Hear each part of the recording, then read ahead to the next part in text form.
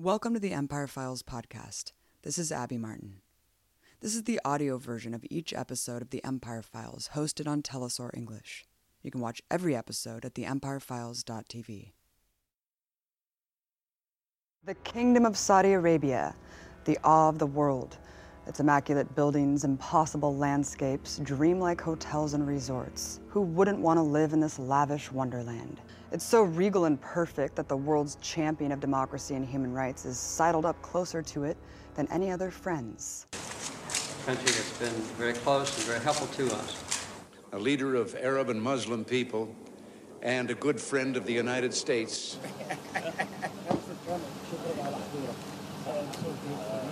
Is indicative of the long-standing friendship between the United States and Saudi Arabia.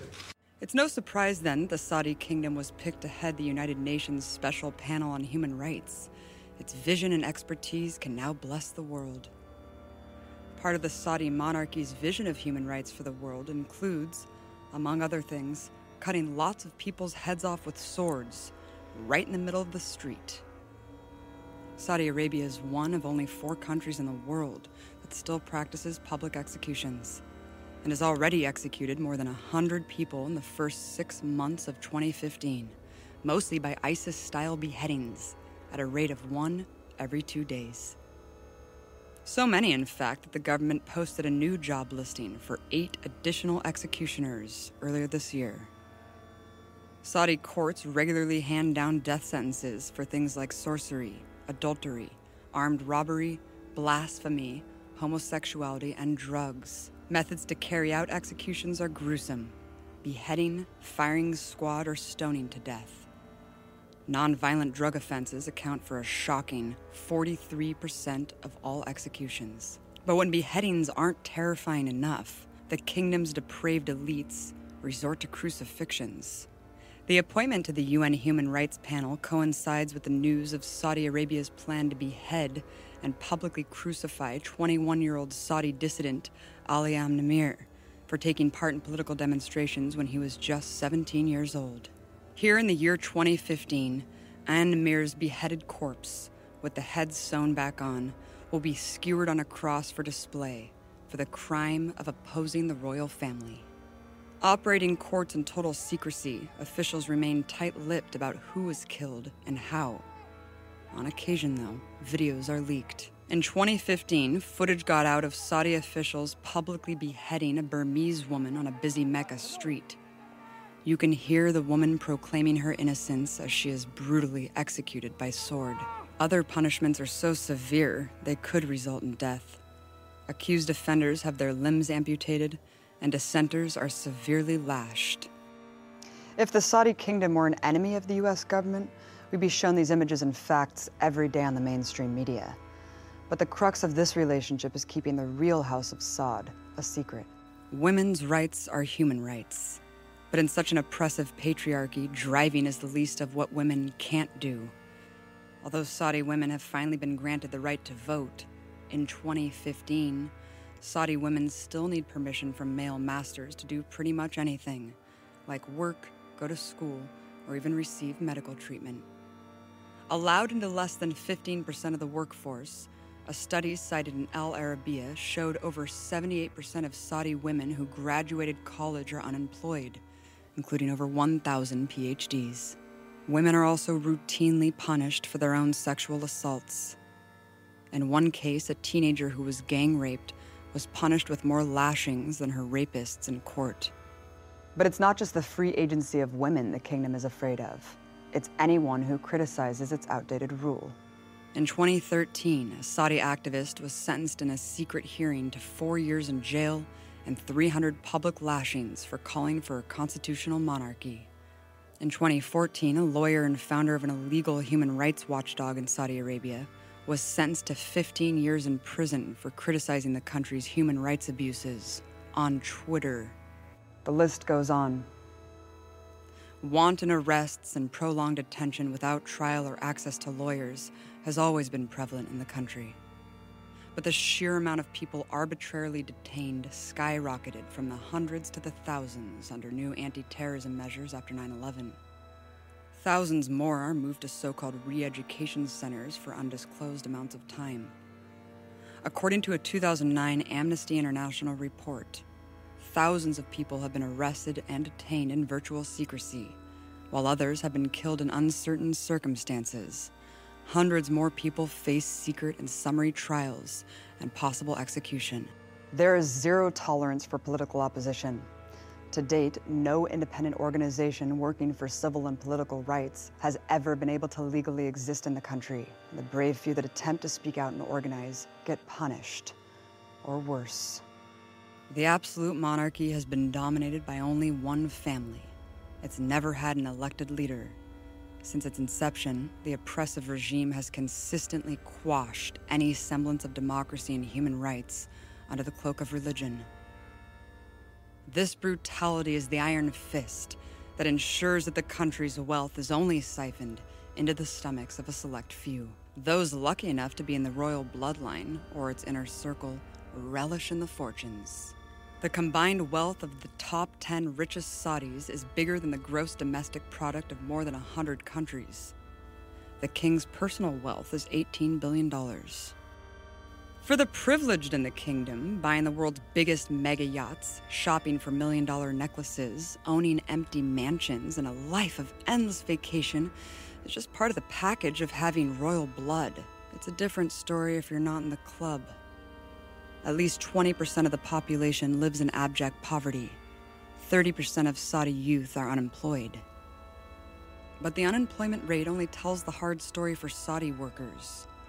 A darker reality exists for the 1.5 million migrant workers from Bangladesh, Sri Lanka, Indonesia, and elsewhere who are subjected to super exploitation. With a population that is 30% migrants, foreign workers are recruited to work Gulf Arab states through a kafala or sponsor. Saudi Arabia banned slavery in 1962, but the kafala has institutionalized a new slave-like system where employees are legally bound to their employers, stripped of their passports upon arrival, and in many instances denied money, mobility, and family contact. Millions of immigrants live in this indentured servitude, with no limit of work hours and under extremely harsh conditions. According to Human Rights Watch, most domestic workers reported working 15 to 20 hours a day, typically with 1 hour of rest or no rest at all. Domestic workers reported having to work even when ill or injured. Furthermore, many domestic workers were employed in large houses but reported inadequate living accommodations, including having to sleep in storage closets and a bathroom. Anyone who flees this imprisonment is subject to arrest. All over the kingdom, there are wanted posters for missing workers, reminiscent of the days of runaway slaves and slave catchers. The Indonesian government even plans to stop allowing domestic workers to work in Saudi Arabia after the double execution of 2 Indonesian maids this May. 41 more Indonesian workers still await execution. To understand more about life in the Saudi kingdom, I spoke to director of the Institute for Gulf Affairs and exiled Saudi dissident, Ali Al-Ahmed. Well, the wealth is immense. The problem is its distribution. The ruling family controls the wealth of the country, especially the oil, and they control the economy. So in terms of the benefit of that wealth is limited to the ruling family and some of its cronies. Of course, in the wake of King Abdullah's death, the U.S. government praised him as a great reformer. But how progressive was his reign? King Abdullah is an absolute monarch. He has prevented the people of that country from participating in anything in terms of decision or wealth. So I don't see the reform in that in terms of women right that people use to talk about a lot with King Abdullah. He imprisoned his own daughters, 4 daughters, for 14 years, and they still their fate remains unknown.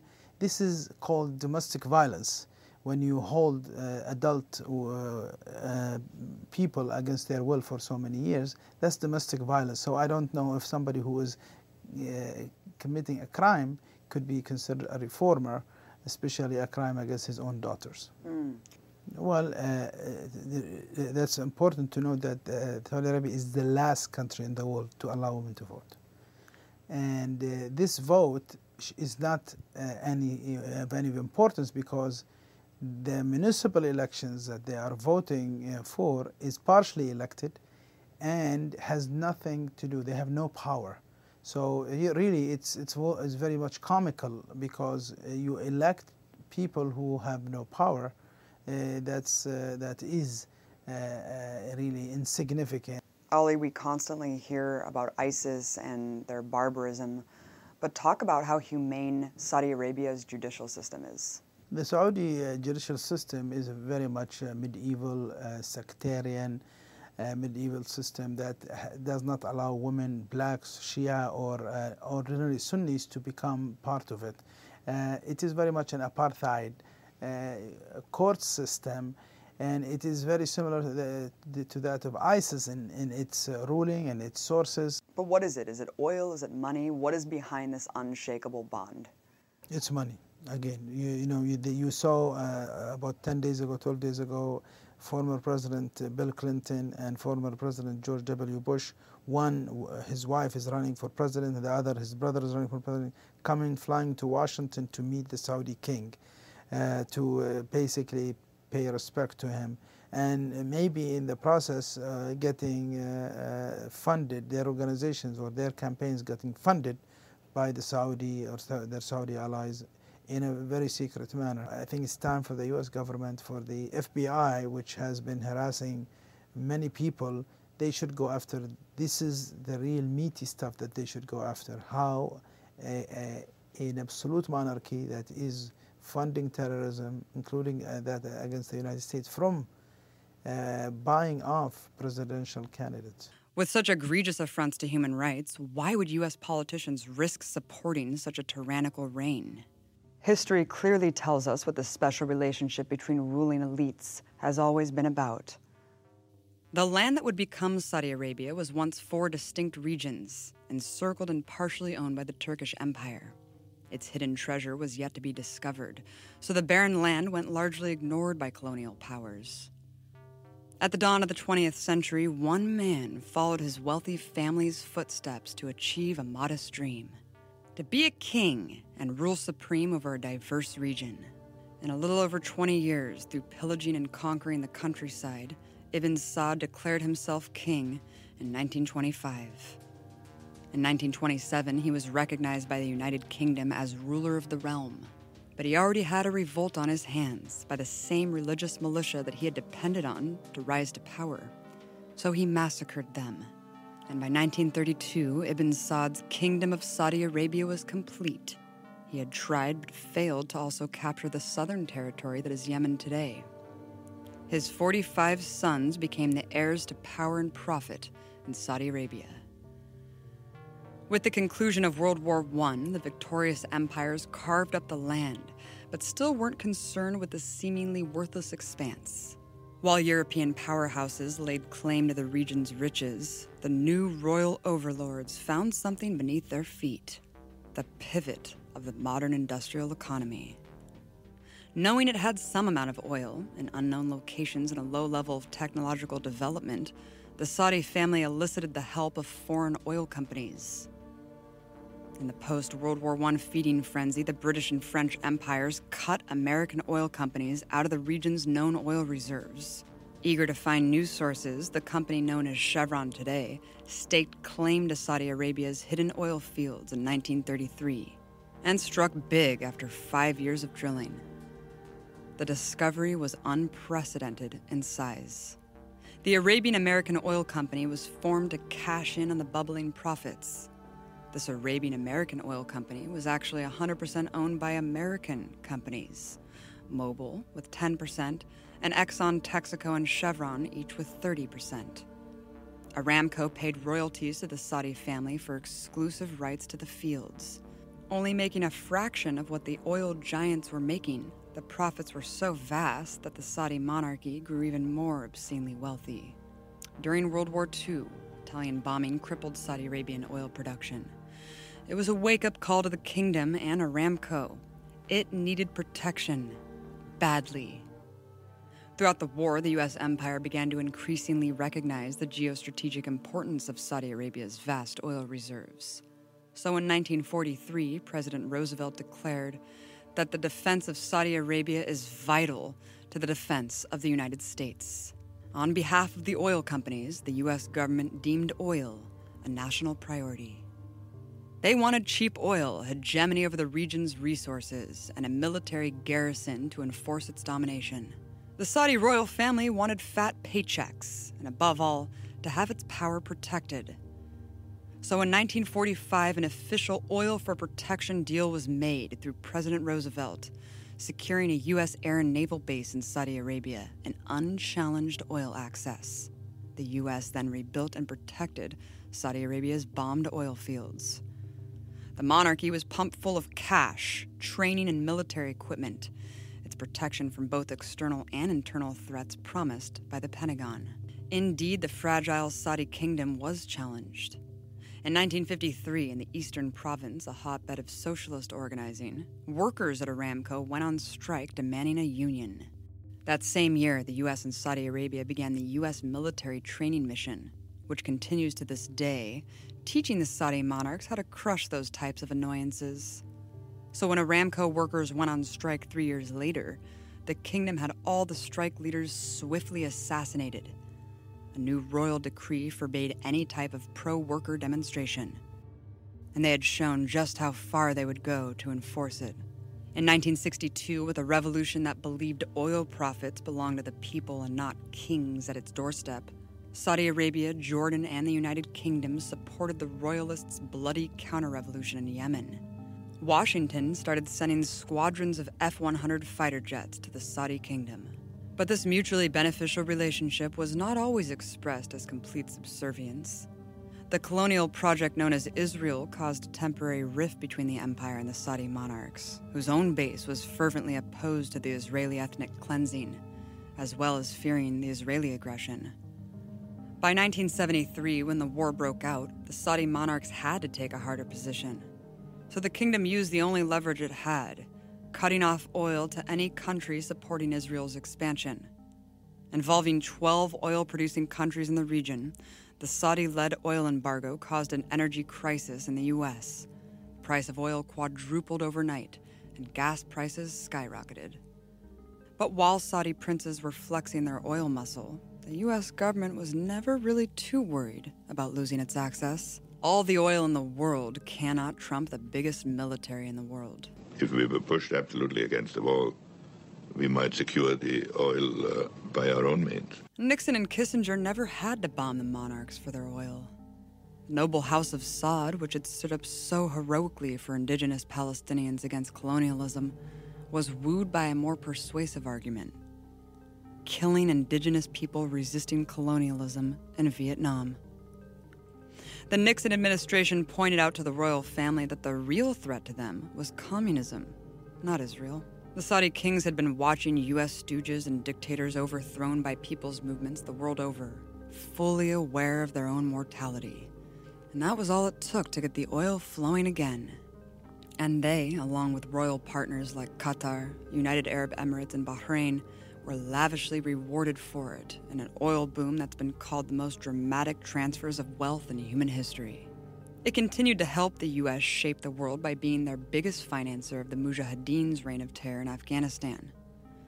But still, the specter of revolution haunted the pampered princes. After the Iranian people overthrew their dictatorship, hundreds in Saudi Arabia were inspired to seize the Grand Mosque, calling for the overthrow of the kingdom. The Saudi military crushed the rebellion. Over 60 surviving organizers were brought back to their hometowns and beheaded in front of their families. At the same exact time, revolution was rearing its head in the east. When Shia Muslims were attacked for celebrating an illegal religious holiday, 19-year-old student organizer Hussein Mansour al-Khalaf was shot and killed. His death sparked massive demonstrations. The Communist Party, student and women's organizations, and the religious community came out in the tens of thousands.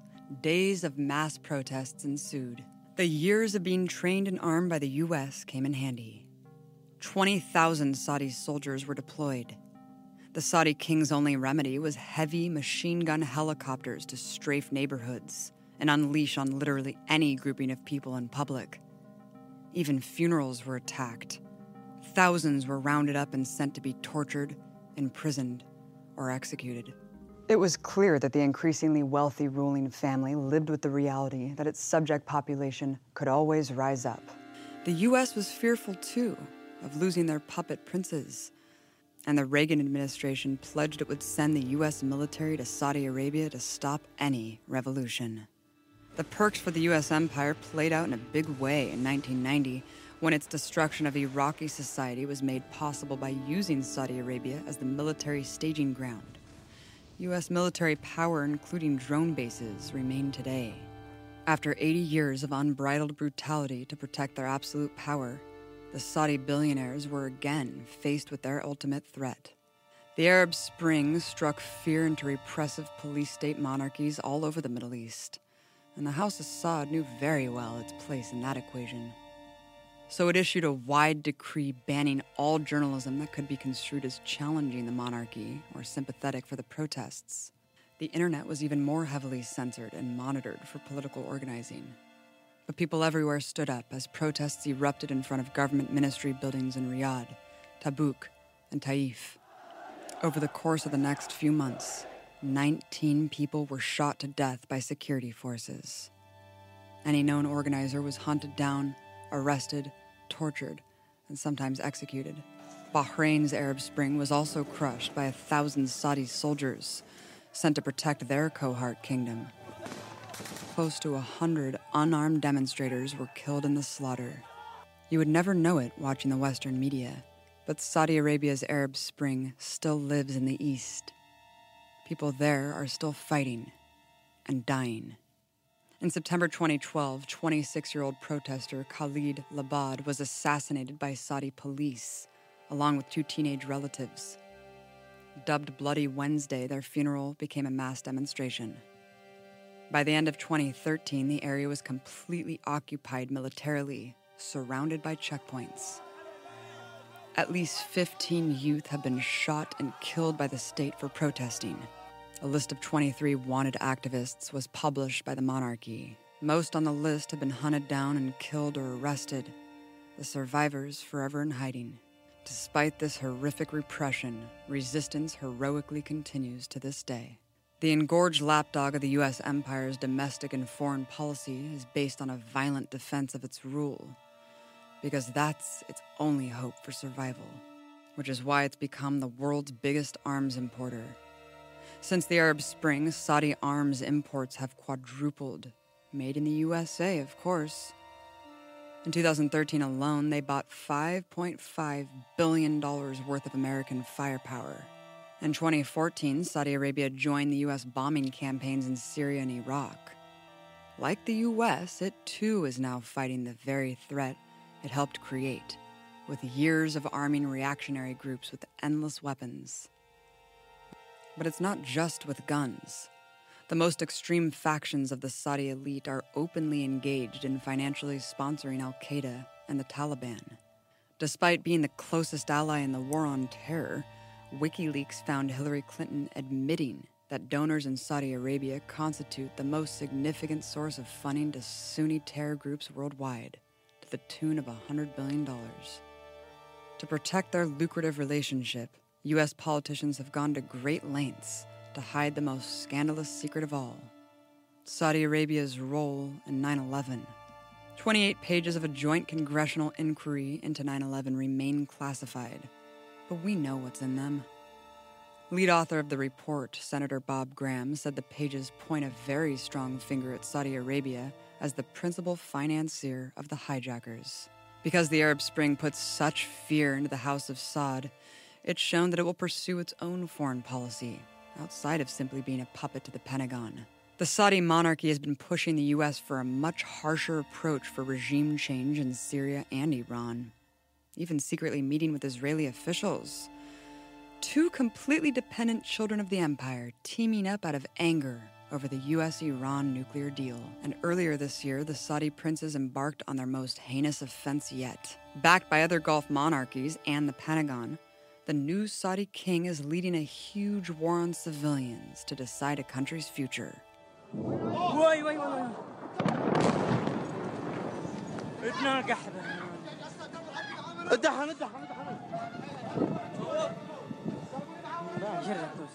At least 150,000 Saudi troops are now in Yemen.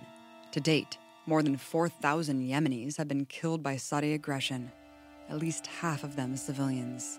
Bombs have reduced the precious 2,500-year-old cultural site in Sana'a to rubble. In one massacre, Saudi troops used U.S. Apache helicopters to mow down 40 civilians, including rescue workers. And their latest atrocity is the bombing of a wedding party, murdering over 130 Yemenis. Desperate to see regional foes obliterated and internal opposition snuffed, there's no telling what lengths this rotting kingdom will go to keep its billionaires in their yachts. The masses it oppresses inside and its neighbors who correctly see it as a stooge to U.S. military crimes strike fear into the twisted hearts of these so-called royals. Seemingly very different, the House of Saud and the leaders of the U.S. actually have a lot in common. Both are an obscenely wealthy clique, ruling over the majority, holding power through outdated draconian laws, and unleashing brutality on anyone, anywhere, who challenges it. Because when it comes to the empire, economic interests trump morality every time. The Saudi people are fighting for their sovereignty every day. But it's only with American sponsorship that these tyrannical, absolute monarchies are able to continue their militarized reign of repression and theft. We have the ability to expose and stand up to the oil companies, the Pentagon, and the politicians who prop up this kingdom.